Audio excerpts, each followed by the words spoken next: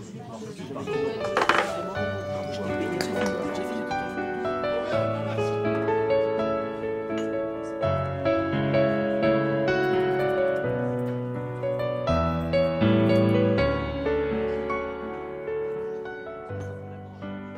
Edgar. Hello, Gregor. Hi. How are you doing? Doing pretty well, thank you. How are things with you? I'm okay. Thank you. Happy holidays. I think that's what people say You too. in this season. Yeah. Thank you. Happy You're very holidays to all our listeners. It feels strange to say happy holidays so far from the holidays. Well, it feels strange to say happy holidays when it's pretty much the end of summer outside. It's warm today. Yeah, that's the beauty of climate change. Climate change. So coming back to the podcast, what And are we good talking news. about today? Today we are going to question our place. Meaning the place of the analyst. I was gonna make a joke, but you. Oh, I ruined the Yeah, joke. I you ruined spoiled it. the moment. Oh, So yes, sorry. the place of the analyst. So nobody's gonna question your office. Yeah, we're gonna question our place as a psychoanalyst. Through that, we're gonna ask a few leading questions that are gonna be: so, what do we do as psychoanalysts? Then, where do we position ourselves? Are we splitting? Where do patients come from? How to know when we are in the wrong? And finally, we are going to engage a little bit on the specific difficulty of dealing with issues that have not been dealt with by the society the analysis is taking place in. As always, we would love to hear from you, your questions and comments. Please reach out to us through our email. Discussions on psychoanalysis at pm.me. So easy. Or you can find our page on Facebook or Twitter or SoundCloud. So let's go ahead. My name is Grégoire Pierre. And this is Edgar Francisco Danielson. Welcome to Discussions on Psychoanalysis.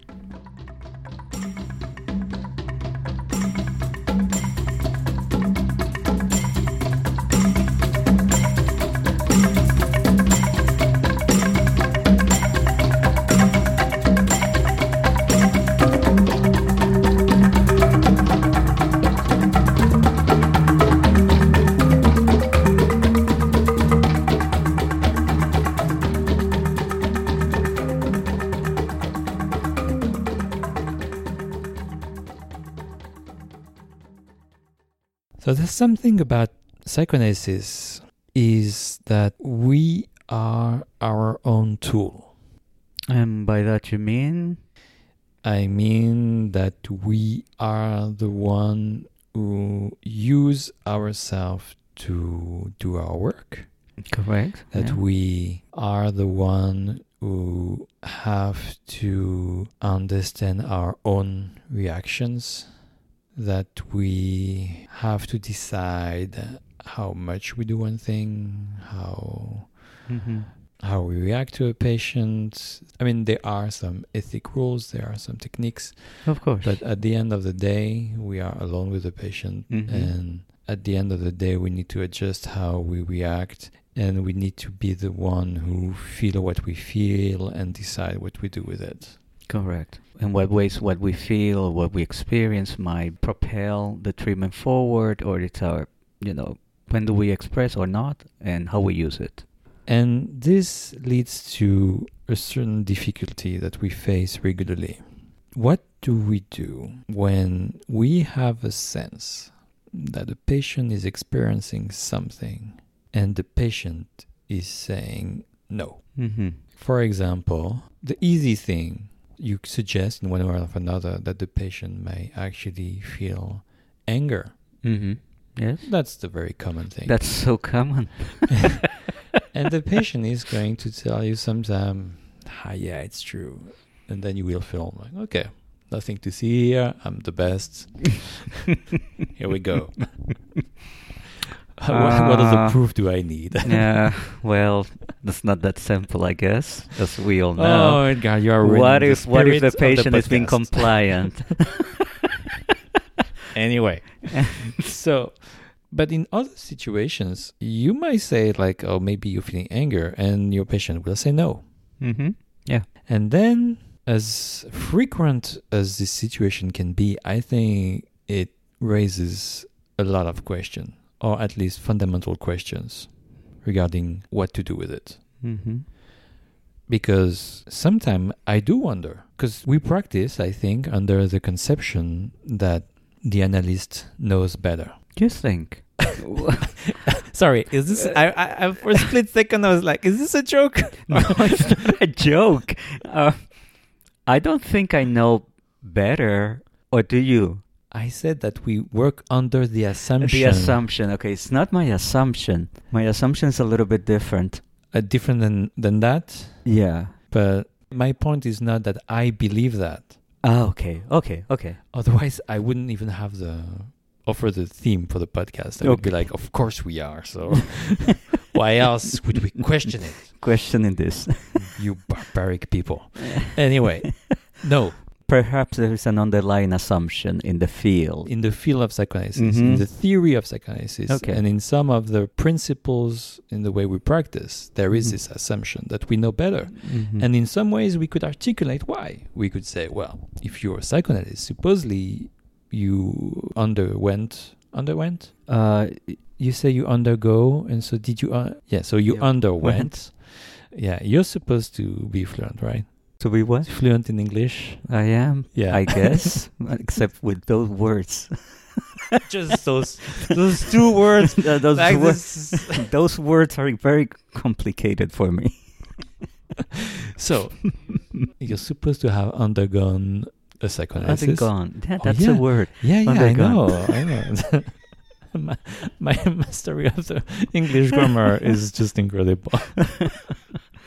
Yeah, you have been well analyzed. Oh, I mean, whatever okay, that means. That's another assumption. Yeah. Okay. That you have been well analyzed, Mhm. which, and people are going to love me so much for saying this, when you go to a psychoanalytic conference, then it casts some doubts on the well part of the well analyzed. But what does well analyzed mean? I don't know. Maybe everybody was much more fucked up before, and actually what we see is actually a success. It's not impossible. It's success. Yeah. Yeah. Yeah. We're But- not killing each other. Yeah. We're just Yes. being So- rude. What else would you want? So, in any case, you are supposed to. Yeah, it's not often stated directly like that. No. But I feel like most of psychoanalysis theory takes that as a given. You've been in analysis, you've studied psychoanalysis, you might still be under supervision, Mm-hmm. you've read so much, you're above something. Mm-hmm. I mean, there is some truth to it. We usually have more experience of psychoanalysis than our patients. Absolutely. So we have a certain knowledge. But then to really keep it very simple, when you suggest to a patient that they might feel anger, or there's an unconscious anger, and the patient says no, then comes a question. To me is, where does the psychoanalyst as a person come in? Mm-hmm. Meaning that we do interpret, we do perceive things from our own place. Yes. You remember Dora? Yes, of course. And I mean, I read it when I was a young man. Now that I'm an elder. It's required text in kindergarten in France. Yeah, it is. It is actually. It is. You didn't know? I remember reading it when I was like, I don't know, 20, 25. How old was I? Yeah, I was around between 22 and 25 when I was at college studying psychoanalysis. And I remember thinking, it's not going well between Dora and Freud. Freud. But I read it, I think, now, I mean, it was before COVID, so it was probably 3-4 years ago, in class with Brian Kloppenberg. And I thought, well, Freud really cannot decipher how a teenage girl is expressing herself. No. And all his interpretations were completely out of it. Yeah. And I feel like the distinction between an adult perspective and teenager perspective, I think we find something alike with different cultures. Mm-hmm. So when the patient says, no, I'm not angry, sometimes I wonder, is it me who perceive anger a certain way, and what the patient is expressing or what I'm sensitive to, is it really anger? A couple of things. To go back to what you were saying about Freud, it reminds me of what Karen Horney said about Freud when she wrote a paper that somehow looks at the Oedipal conflict from a female perspective. And she begins the paper saying something like Freud was a male genius. So for her it was important to say genius, of course, but to say that a male. And then she goes on talking about how this is a male-centric society. So Freud was not outside, and he could not understand the psychology of a teenage girl. So his assumptions were getting in the middle. So that's one thing. And therefore, our assumptions and biases are always in the field between the patient and us. Now, to your question, am I detecting that my patient is angry, or am I looking for anger? I think depending on how you were trained, sometimes you are trained to look for very specific derivatives of the drives, either the erotic transference or the aggression. Mm-hmm. And sometimes we want to find those derivatives. It reminds me of a student in class who told me, I'm waiting for my patient to be angry at me. Really? And I said with a lot of humility, and I think we all need to be humble about this, is that sometimes we are looking for that to happen. Because it's the butter and bread of our work. When those derivatives come to the surface, aggression towards us or the erotic transfer and so on and so forth. So sometimes I sense something in my patient, and I would say that sometimes I am perhaps looking for something. And when I say let me put the we here. We look for something at the same time. You put the we, and I'm wondering, I don't think I'm doing that. Okay, well, it's me and other analysts and not you. Maybe You're being aggressive now. Yeah. But you see, that's a pushback. Are you angry at me? Yeah, I'm for sorry. using the we. Well, I'm wondering, am I lying to myself? I mean, I'm trying to think. On my side, it's more like I've been for way too long too nice to my patients. Not looking for aggression, but actually trying to find a way where we could connect without it. That's a different approach that creates problems too. One could say, are you trying to avoid the discomfort of the aggression? Yeah. Okay. One could say that. I'm not waiting for my patients to be angry. That's what I meant. When I say that, I think I'm referring to those in the psychoanalytic field who are so entrenched in some theories that they are only looking for that, and then they don't see other things happening in the room. Yeah. It's either aggression or it's the erotic transference, but then it's always about a conflict that comes through the observation of the derivatives of the drives. Yeah.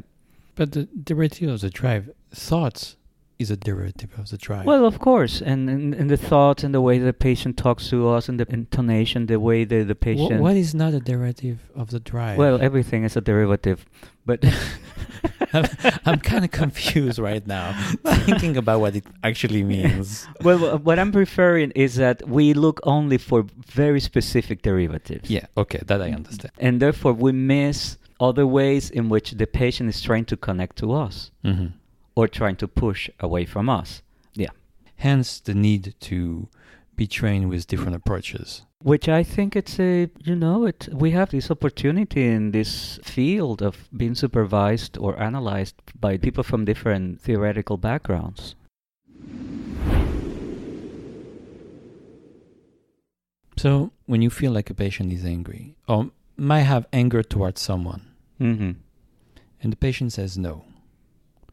I think it raises a question of where do we position ourselves? Mm-hmm. Because from the top of my head, we might be right, we might be wrong, or we might be too early. Agree. Yes. Those three positions are, I think of them as potential positions, yeah. And in your practice, Mhm. how do you I with lean it? towards I'm wrong. Okay. Not in the sense that I made a mistake. That I'm not saying that. I'm saying that in that moment, my intervention was not hitting any part of the internal world of the patient.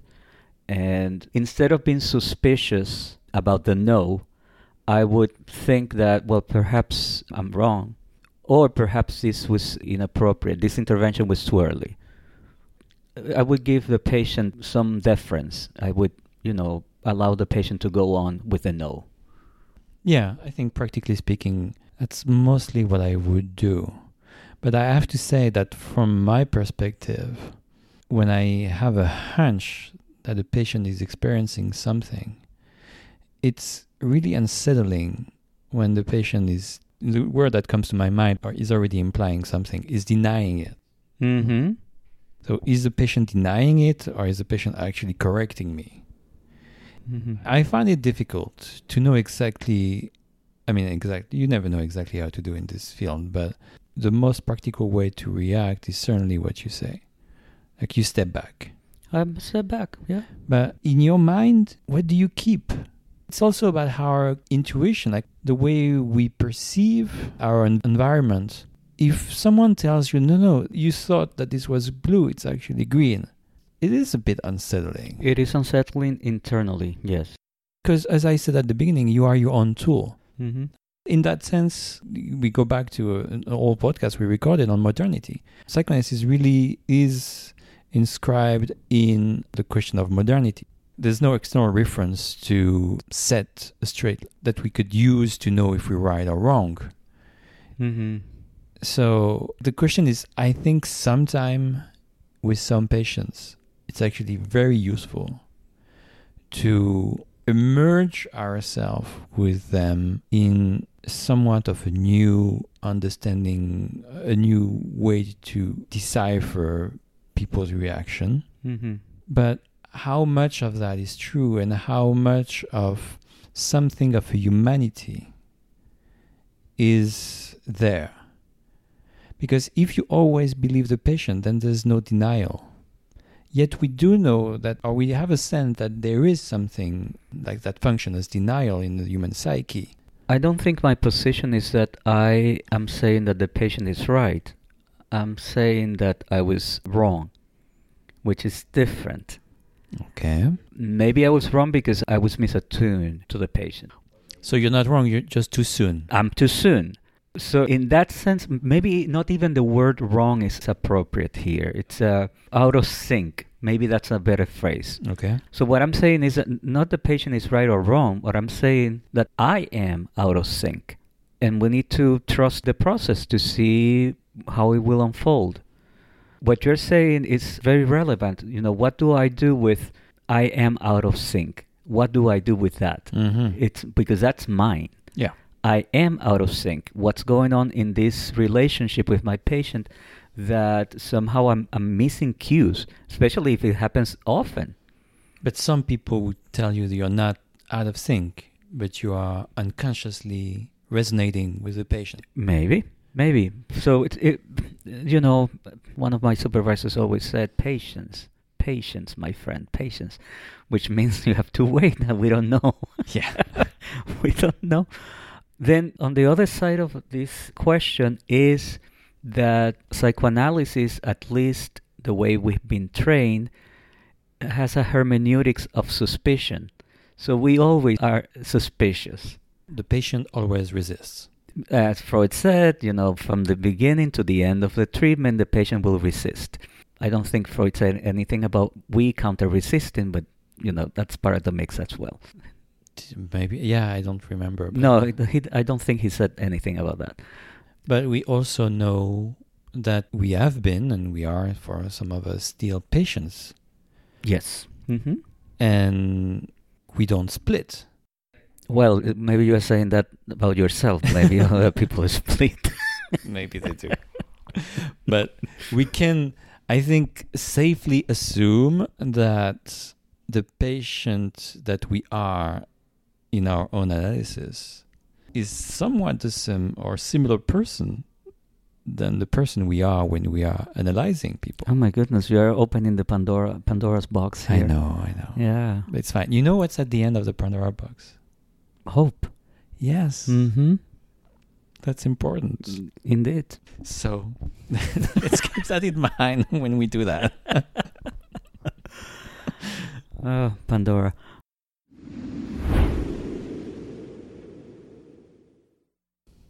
Well, I think then if we are in analysis, or we've been in analysis, we also have a sense of when we push back, and we also have a sense when we have been misunderstood. When our analysts have made an intervention that didn't resonate with us and we had to push back. No, I don't think you're right about that. So we have that experience as well. Mm-hmm. How do we use that when we are working with our patients? I think I lean towards waiting. Yeah, I think we understood that. Yes, waiting and waiting and waiting.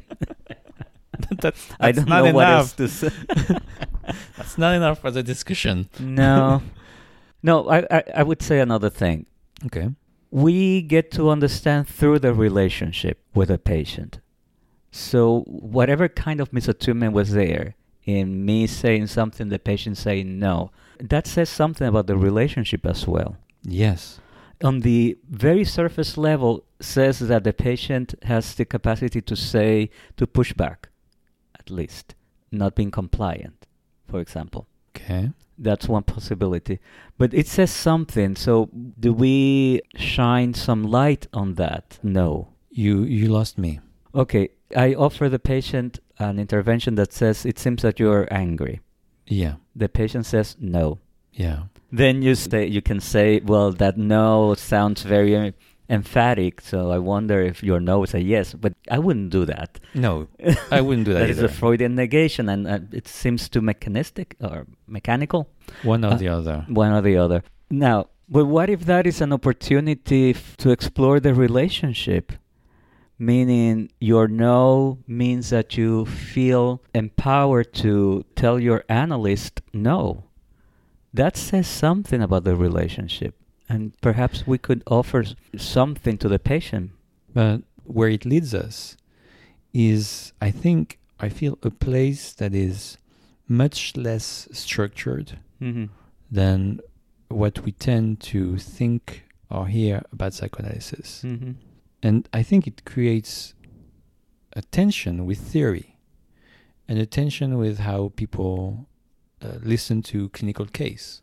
Yeah. How many times you present or you listen to a clinical case and some people are going to be like, either the presenter or people around be like, but your patient is feeling that. Oh, but your patient is thinking that. Oh, but if you had said that, this would have happened. Mm-hmm. Those kind of comments seem to come from a place that is incompatible with what you just said. Yes, because I think the frame or where I'm coming from is that if a patient, the dyad between my patient and myself is completely different, therefore another analyst would have said something different. Yeah. And the process would go in a different direction, and it would be a completely different analysis. Yeah. Therefore, the analysis in which my patient and I are engaged is unique. And so the people can say, well, at that moment, maybe I could have said this. That is almost a fantasy. You don't know how the patient will react. It's a fantasy, but I'm not sure our colleagues are often aware of that. Well, it's a fantasy connected, I think, to a sense of power. Yes. And therefore, on the other side of the coin, vulnerability. I know better. Yeah.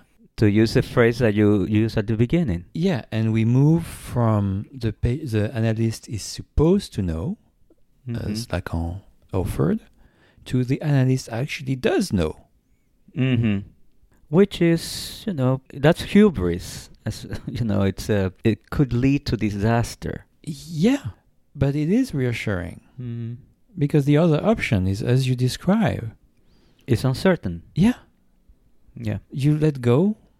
You don't know. You don't actually care for the results. Mm-hmm. It's just what's going to happen is going to happen. And Yeah. things are going to entangle or not. That is very different.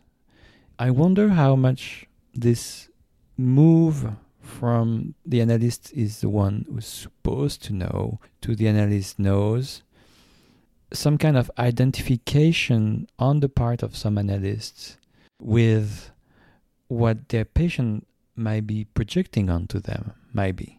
Mm-hmm. But we are the one who's supposed to know from the patient's perspective.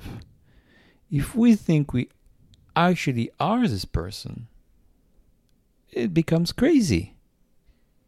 Like we are supposed to hold on to the frame that we are supposed to know.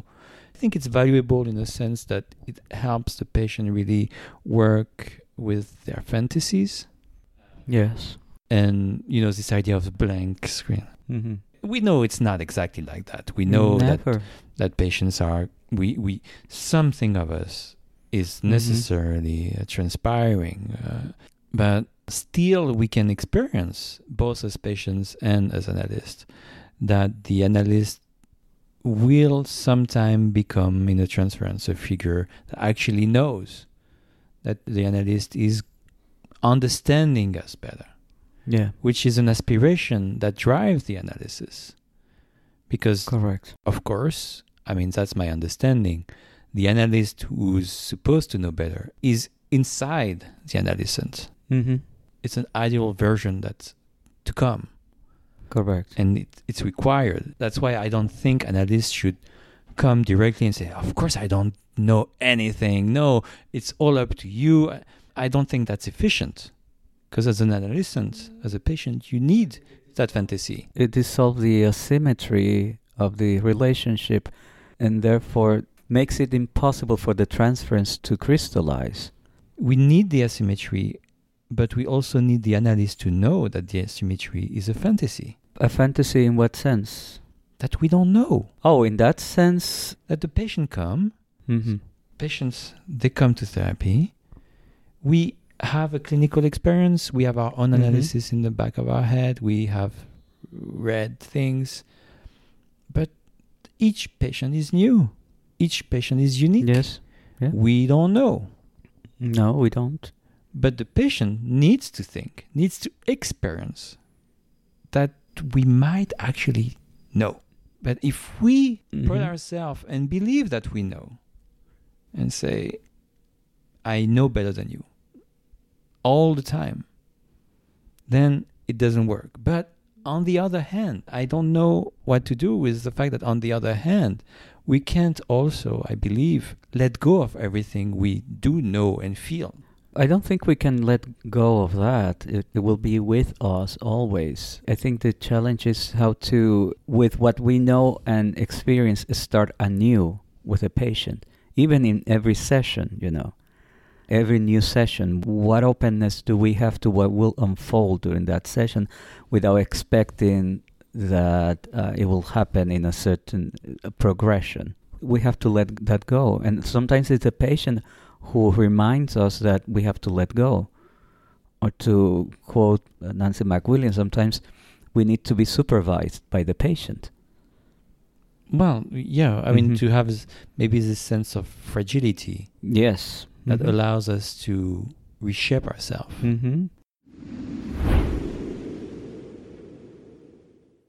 We've been talking about social in different podcasts. We've been talking about the idea of race, the idea of class. Yeah.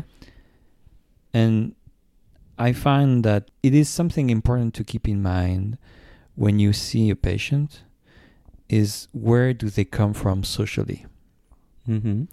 Because different culture, not just country, but also within a country, of course, etc., will lead to different kind of expressions, different values. I'm going to be a bit caricatural here. I once worked with a woman who was from Russia, and I remember that I found it hard for me to actually use my intuition, because very quickly I realized that she might actually be sincere when she declined my suggestions. Mm-hmm. That when I say, oh, is this moving you, or is this triggering you, or it's been a while, so I don't remember exactly what I said, but I do remember feeling eventually, I mean quite quickly actually, thinking, oh, maybe she comes from a culture I really don't know. In that case, Russia, indeed. I mean, she was not American, she was from Russia, I mean. So, and I felt that it became very important for me to realize that, but also very difficult. And this is somewhat for me an extreme example, but you also have that with class, like the different class values, what is important. In the US, you have that a lot with race. When you work with African Americans, you will more often than not hear, I can't come because my cousin got a problem, I need to help them, etc. Yes. This and that, because of historical reasons. A lot of African Americans are either in poverty or their family is in poverty. And so you have to be sensitive to those things. And yet you can't just put them and say, okay, my patient is inherently different from me, I don't understand him, so I'm only gonna let him guide me.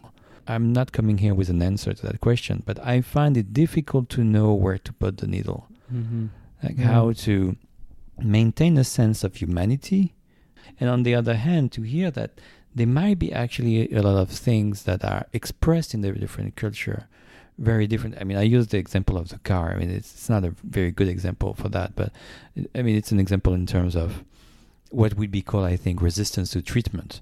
I'm using African American, I think, with more poor people, or it happens a lot.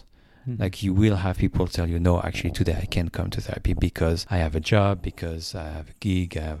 Correct. So the frame will be more fluid, more flexible, perhaps. Then is it a resistance? It's a resistance, or it is realistic to expect that there will be a fluidity. And where to put the needle, I find it difficult. Yeah. Same with me. I would add that when working with other cultures, what helps me is silence. Initially, being silent. But then the dilemma is how silent I'm going to be, so that I cannot be completely silent. I need to participate somehow. But it's initially silence helps me gather. What does this mean to the patient, culturally speaking? It might be completely different to my own cultural setting.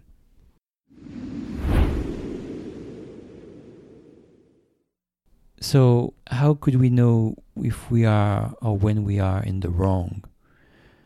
I mean, the obvious answer is silence and time. Because of course, when the patient say, no, I'm not angry, I don't feel anger, through time and analysis, you might find that this happens a lot. You might realize that it's a pattern with other people, and then you can bring it up. Yeah. I mean, that's to somewhat maybe reassure people who are listening to us who haven't started working yet. So it's not hell. Like you can survive it. Something is gonna be workable. But I wanted to emphasize what happens in the action that I think can be unsettling and sometimes can lead to resistance, I would say, in the analyst. And sometimes it doesn't have to be an intervention, meaning, I sense that you're angry, and the patient says no. It doesn't have to be our intervention. It could also come from a place of for example, I began to work with a patient not long ago, and everything is fine, the patient says. Fine. What is that phrase? What does that phrase mean? So I have decided not to push into asking, what does that mean to you? I'm listening a lot to the I'm fine.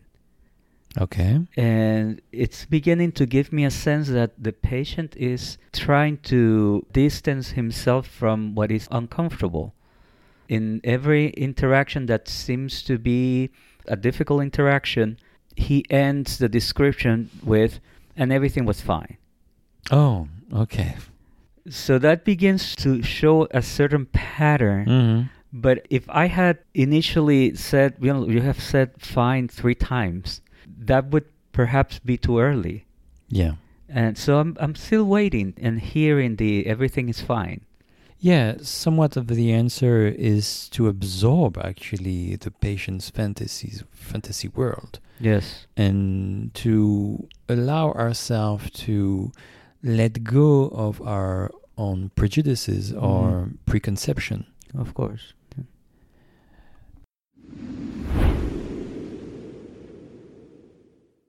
And then comes another aspect of that is when we are confronted with issues that the society we live in did not sufficiently explore.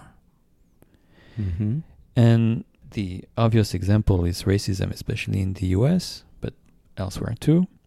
And I think we are, as analysts, confronted to the fact that psychoanalysts tend to want answers.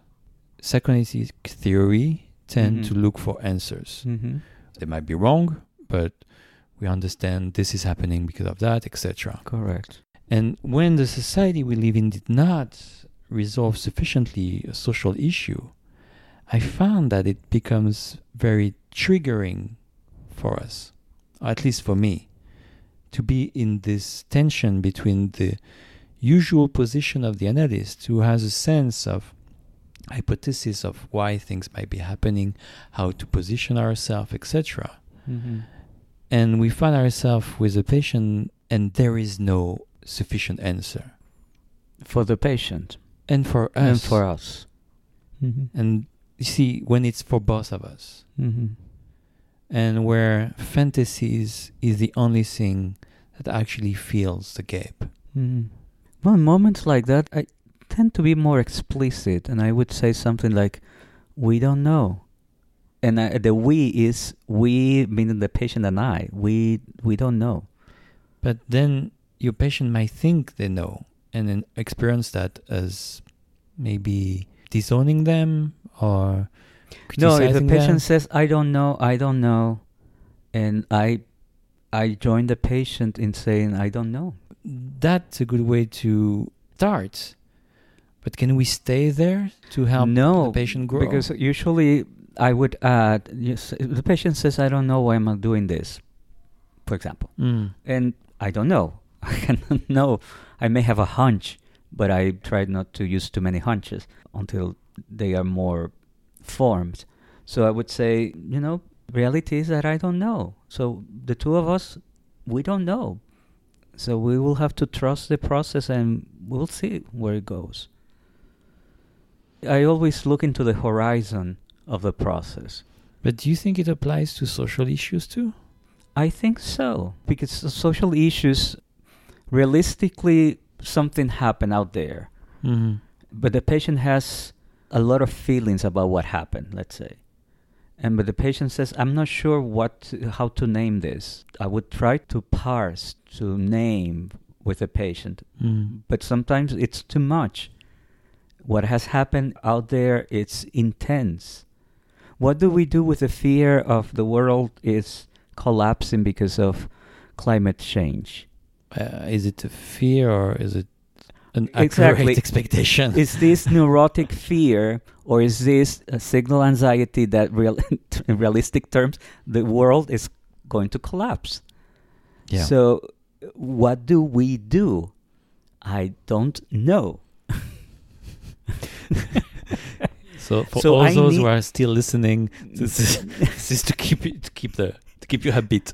Yeah, so I think in joining the patient in their helplessness might be therapeutic. I don't know what's going to happen to this world. I'm concerned about my family. I'm concerned about kids and grandkids, and I'm concerned.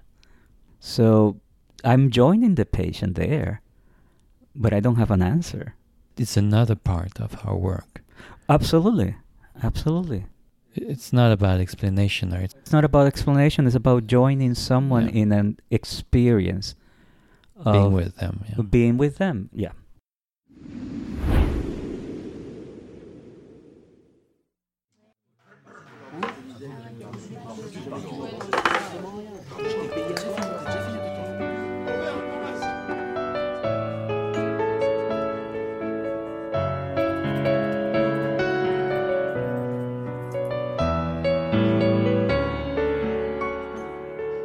this is it for today. Yes, I hope we made sense. I'm sure we did. I'm sure we did because I edited the podcast and I know we did. Okay? Oh, it's so good, the magic of editing. Yes, it is. It is kind of magical. Yeah. It is. It's like to see some magical. Also. People don't want to know what we actually say. They want to know the end product. Yeah. Which I think, it's like, I mean, in some ways I find like what we record is the manuscript. And then I clean it up to make it something readable and that everybody can appreciate without torturing their mind, wondering what the hell did what they the heck say? are they saying? Why are they repeating this idea so frequently? We understood the first time. For some reason, I'm remembering Kafka, who asked that all the things that he had not published were destroyed, and his friend decided to publish them. Too bad. Too bad you're dead. Now I'm gonna publish everything. If you're not here, it's your loss. Gregor. As I was editing the podcast, there's still one thing I want to emphasize that we will certainly go back to next month and the next few months, is the importance, I think, of, in practice and in theory, of the unspoken space that the analyst knows. Mm-hmm. We all know that we don't know. In some ways, we all know that we need to do our own analysis because we will transform what the patient says into what we can hear, etc. But still, at the end of the day, in conferences, in articles, Clinical presentations, particularly. yes, Mm-hmm. it always go back to the assumption that actually, indeed, we do know. Yes. So that's something I think as a society of psychoanalysts we should be, and clinicians in general, we should be really sensitive to. Mm-hmm. It's not a sign of weakness to not know. It does undermine therapies, analysis, when we can't leave a space open to the fact that we might not know. Mm-hmm. Or that we're on the wrong. Yeah. Yeah. That said, happy holidays, happy new year, and we'll see you in 2023. 23. Yes. Bye-bye. Bye.